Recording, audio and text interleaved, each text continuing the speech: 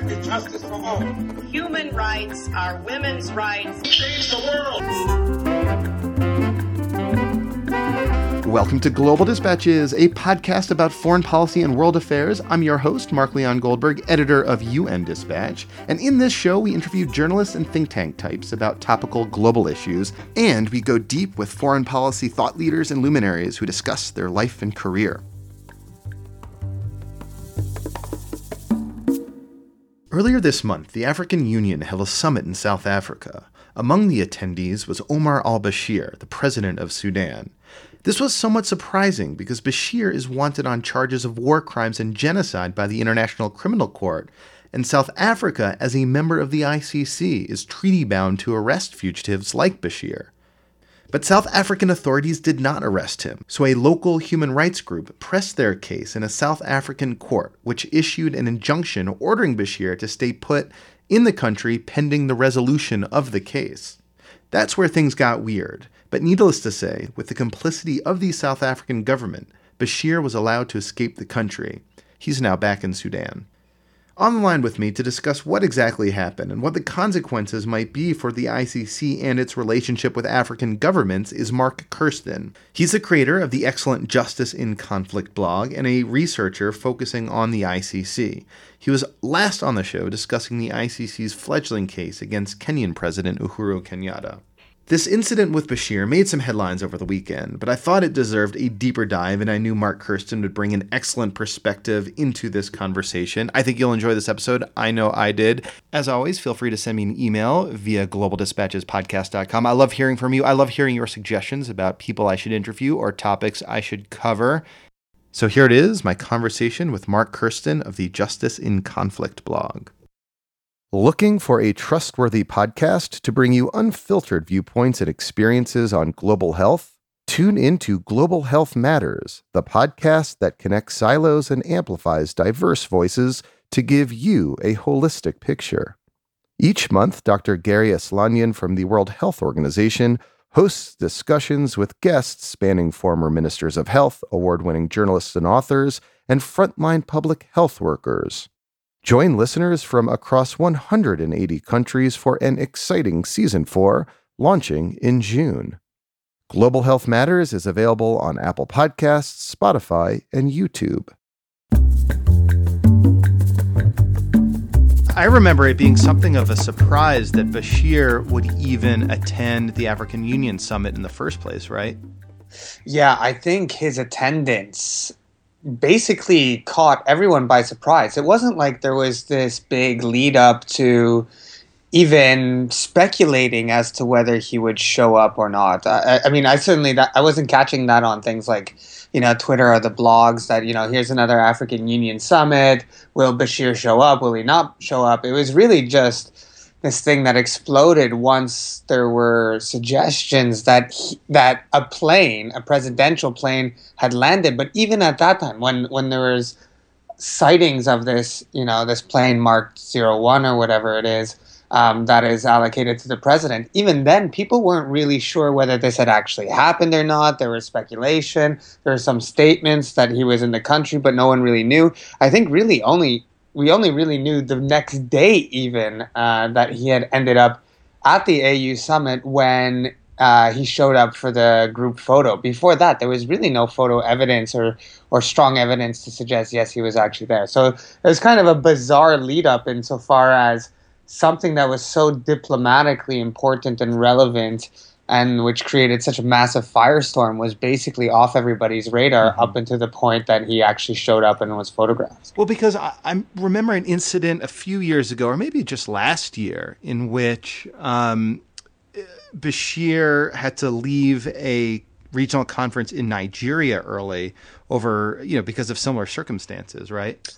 Yeah, and so when he went to Kenya, he visited Kenya. I believe it wasn't for an African Union summit, but I believe it was for the inauguration of Kenyan President Uhuru Kenyatta. And what happened there is that a Kenyan, very similarly to the situation in South Africa, is a Kenyan judge issued an order of arrest for Bashir based on the ICC warrants and based on Kenya's obligations to arrest Bashir, and so he left very quickly within, I think, 24 hours. I don't know. I don't recall exactly how long he was there, but it was a very similar incident, just one that that occurred in an even shorter time frame. Mm-hmm. Actually, so it did happen in Nigeria. As you're answering this question, I looked it up. There was this incident in Nigeria a couple of years ago where very similar circumstances. He was invited to an AIDS conference, but had to flee. Yes. So it has happened a couple of times. Yeah. And these three are now the biggest, kind of the most problematic cases, as well as his visit. I believe he visited the Democratic Republic of Congo, because all four of those states are ICC member states, whereas when he goes to Addis Ababa for the AU conferences, there's really no significant issue, or there's less of an issue because Ethiopia is not a member state. Yeah, there's still some residual issues because it's a UN Security Council referral, and therefore is supposed to bind all states of the world and not just member states of the International Criminal Court.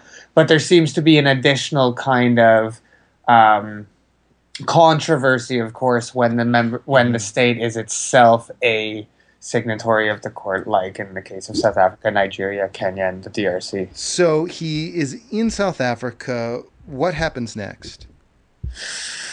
Well, basically what happened was, so he arrived, and almost immediately a private organization, a private human rights law organization in South Africa filed basically an emergency motion, or a motion with a local court, a local high court in Pretoria, to request that it issue some kind of order for Bashir to stay in the country, or potentially to arrest him. Now, the court then responded that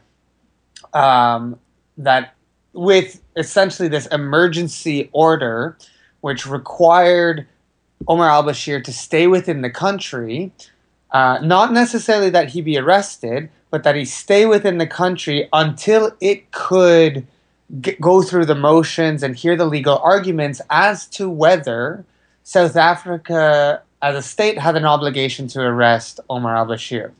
Now, that gave Bashir and South African authorities a window of just over 24 hours or so, I believe. And during that period of time, a couple of interesting things happened. So his plane, Omar al-Bashir's plane, that is, was moved from a civilian airport to a military airport, apparently because that creates some legal loopholes as to whether military officials in the country have an obligation to arrest, like, say, for example, immigration officials. The hearings were being held on Sunday to discuss whether or not Bashir should be arrested. His lawyer, not his lawyers, but the lawyers of South Africa made certain ridiculous claims, like, "Oh, we don't know if he's still in the country, and maybe he isn't in the country, or if he is in the country, maybe he's just shopping," things like that, and it went on and on and on until finally it became clear, or was reported, that Bashir had actually escaped the country, had left the country in defiance of this order to stay within the country. The judge then ruled that South Africa did in fact have an obligation under its domestic laws to arrest Omar al-Bashir. And within, I think the very next thing that the South African government lawyers said is, "Oh yes, but now we can confirm that he's actually left the country." So it was a little bit of a circus. I think it is, and I do certainly hope that in time we'll get a better sense of exactly what happened, because it certainly smells fishy, and it certainly smells like the kind of situation where the government was quite clearly complicit in in Omar Bashir's ability not only to defy the ICC arrest warrant, but to defy the order of a court within South Africa that he not leave the country. And those are two separate things, but they're both important. And so in one very short period of time, South Africa earned itself the distinction of having violated international and domestic law. Will there be any repercussions under domestic law for South African officials having defied this court order? That's a really good question. I don't know. It's hard to it's hard to say right now because we don't know who is actually responsible. And it's not clear, at least to me, what type of actions that court can take against the state itself for having allowed or brought into effect the conditions that allowed Omar al-Bashir to actually flee the country. So I don't know what exactly they will be able to do, but whatever they are able to do will clearly depend on what facts emerge in the next couple of days and weeks. And in that regard, I think it's really important that investigators and lawyers, as well as the media in South Africa, really push the government hard on this question of, how did this happen? Why did this happen? You can't simply say that you didn't know, or we thought he might actually be shopping. You were hosting him in a government event. You had minders, etc., and so on and so forth, and really put pressure to kind of piece together this story in some of the more controversial, nefarious. Yeah, I mean, because South Africa has the strongest judicial system in the region by far, and yet this sort of hoodwink occurred nonetheless. Yeah, absolutely, and I think this is now a source of deep embarrassment for South Africa, and it's getting a lot of severe attention in terms of from human rights groups, but also obviously from other states. But that in its own right is fascinating. That South Africa, presumably, if they were involved and if they are complicit, and clearly they are, in allowing, first of all, Bashir to be hosted in South Africa in defiance of the arrest warrant, and then secondly, not preventing him from leaving the country in defiance of the domestic court order, is that they were willing to basically take all of this negative publicity, all of this scrutiny, all of the repercussions that we'll see now, because I guess in their cost-benefit analysis, they still think hosting Omar al-Bashir is better for them politically, and we still don't know exactly why it would be better, but they made that cost-benefit analysis, presumably, and came out with the idea that, we'll take all of this flack, but we'd still prefer to host Omar al-Bashir and to prevent and to allow him to flee the country. And that again is something we still need to figure out and to ask the government is, how did you make this decision? Why did you think it was worthwhile to do all of these things in defiance of domestic and international law, rather than act on your obligations? And we don't know exactly what those calculations were, but they were there. So one thing that seems increasingly clear, though, is that, whatever the calculations were, the result for the International Criminal Court as an institution was seemingly pretty horrendous. I mean, you have a member state, a signatory to the Rome Statute, not only not arresting a wanted fugitive, but letting that fugitive escape. What does this say about the future? Or does this incident say anything profound to you about the credibility of the International Criminal Court and its ability to, pursue crimes against other heads of state in the future? Well, it's obviously not a good day for the ICC when your top fugitive, and I really think Omar al-Bashir is the top fugitive, if you recall that he's the only he's the only individual ever to be charged with all three crimes: war crimes, crimes against humanity, and genocide. And in fact, he's the only individual to be charged with genocide ever. So it's obviously not a good day or a good weekend or a good period of time for the ICC when your top fugitive goes to a rather influential and powerful member state, and there are very few repercussions, at least insofar as enforcing the arrest warrants and surrendering to the ICC. So that's obvious. But I think at the same time, we really need to temper this kind of rhetoric or these frames in which we see the ICC and international law more broadly, which suggests that, either people like this have to be surrendered immediately, therefore international criminal law and the ICC works well, or when he isn't, then the ICC is in crisis and it's broken and it's facing this massive credibility crisis or whatever it may be. I think there are certain things within this case of Omar al-Bashir's visit to South Africa that might be, these silver linings for the ICC. First of all, it's really important and meaningful that despite the fact that very powerful and influential government allowed him to visit and didn't prevent him from leaving, their judiciary essentially took the right steps, or took steps that are in accordance with international criminal law and the state's obligations to the ICC. Also, the kind of furor that we've seen on Twitter or in the media, as you know, that this is a terrible thing, and the endorsements from things like the New York Times and the Guardian and a whole host of other newspapers, not only outside in the West but in Africa itself, are also indications that, you know, that there is some kind of consensus, general consensus, obviously with exceptions, that this should not have happened and it shouldn't happen in the future. That court order that was issued also set a precedent to say that, you know what, Omar al-Bashir, if he ever comes back to South Africa, has to face charges not only at the ICC, but being in contempt of court for having left South Africa. So the likelihood of this ever repeating again, I think, is very unlikely. And the other thing is that South African lawyers did try to they didn't say the ICC's arrest warrant didn't matter. They didn't say the ICC didn't matter. They didn't kind of disregard the court's existence and say, you know what, we're making political decisions here, and, you know, we just don't care what the ICC says or what it wants us to do or whatever it may be. Instead, they tried to make legal arguments around the fact that they have, in particular, legal obligations to the African Union and its various resolutions pertaining to not cooperating with the ICC on the Bashir case, and they claim that those obligations were in tension with their obligations to the ICC.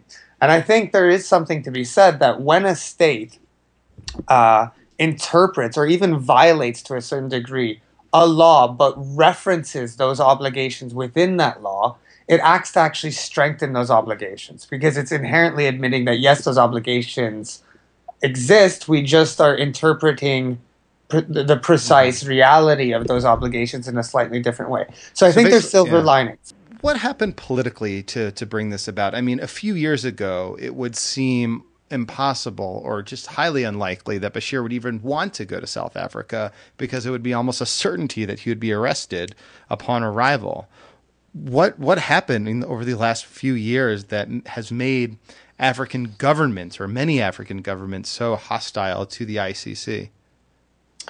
Well, that's a great question. And I think it's an extremely complex question that often gets oversimplified by claims, for example, from African leaders themselves, that the ICC is simply this kind of neo-colonialist or racist kind of institution. I don't think that's correct, right? I think if we look at the record, it's clear that to a much larger degree, the ICC has actually helped to elevate and legitimate African heads of states than it has to undermine them. However, many African leaders do have serious issues with the idea of heads of states being targeted, or have developed serious issues with heads of states being targeted by the ICC.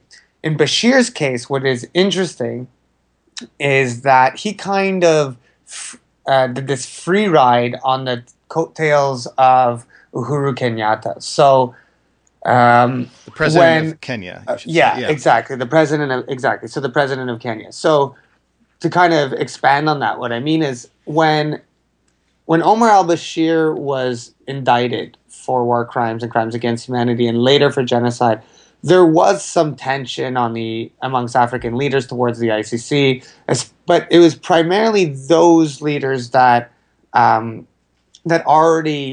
basically had chosen not to sign on to the Rome Statute, and that were outside of the ICC system and were already critical of the court. And the reason for that is because a lot of African states actually believe that Omar al-Bashir should face charges, or should face justice, or should actually face trial for the allegations that he faces for his responsibility for the atrocities in Darfur. Now, what really kicked things off in terms of the this kind of poisoned relationship between the ICC and many African states, although it's important to say not all African states, but many African states, was the indictment of Uhuru Kenyatta, or the summons against the case against Uhuru Kenyatta. He wasn't indicted, he was summoned, right? So in that instance, I think African leaders simply made a political calculus, and they don't dislike Uhuru Kenyatta, but when he became president, they made some kind of political calculus that they wanted to defend him and they wanted to be on his side in trying to get his case removed from the ICC. Is it now that Kenyatta, is the difference that, Kenyatta is not accused of genocide. He's accused of just sort of orchestrating the mass killing of a lot of people in an election campaign, which is not something dissimilar to how a lot of other African heads of states like to, get elected to power. It may be that that's part of it, but I think the bigger part of it is simply that Kenya's a regional powerhouse economically and politically, and so when he became president, what you saw is basically a lot of African heads of states lining up to kind of cozy up next to him, and one of the ways that they could show that they could show allegiance with Uhuru Kenyatta is to side with this idea that the African Union should try to get the case against him collapsed. And so that really rose to prominence. And that's really when we started to hear these very sharp claims, not just neo-colonial claims, but again, this race hunting allegations and this racist court and so on and so forth. And Bashir really benefited from that issue becoming kind of spreading across the continent and through the African Union in a much more deep and much more kind of pervasive way. And so I think he's kind of captured that more recently and been able, therefore, to kind of travel more freely to African Union member states that are also member states of the ICC. Now, at the same time, I do think I should just say I don't know, and I don't think anybody's really clarified this, is why he was able to do it in South Africa. Again, we need to know what kind of political calculus South Africa made and why it decided that this was worthwhile. Why was it worthwhile to host Omar al-Bashir now in defiance of international and, again, domestic law? And that we don't know. And I imagine that that's the kind of conversation and the kind of political negotiation that takes quite a lot of time to kind of hammer out between Sudan and South Africa. And again, we just don't know what the content of those negotiations are, and hopefully at some point we will, because it really matters. Because I think right now people are still, if we look at the newspapers and the media, people are genuinely still flabbergasted as to why this happened in the first place. So before I let you go, though, I think it is worthwhile to mention the case of Laurent Gbagbo, the former head of state, the former president of Cote d'Ivoire, and currently the only former ex-head of state sitting in the dock in The Hague. And his trial starts next month, I believe. Yeah. So I don't think... So they're not exactly... Yeah. So they're 1 for 3 at this point, batting about 33%, the ICC is, in terms of heads of state. Well, I think there's not bad in baseball, not so good for international justice. Hitting 333, exactly. Hitting 333, not too bad. Maybe it can get them all on base and then one more and hit a grand slam or something.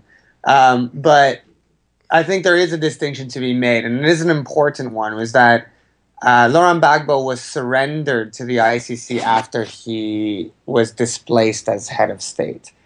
That being said, I think it is an important case, because I can't think of a single African Union member state that complained when he was surrendered, even though he was surrendered after the fact. I can't think of a single one that complained about it, right? So again, this just shows the diversity of perspectives, and that this kind of anti-ICC position within the continent, and certainly amongst the leaders of the continent, isn't universal, and it isn't always coherent.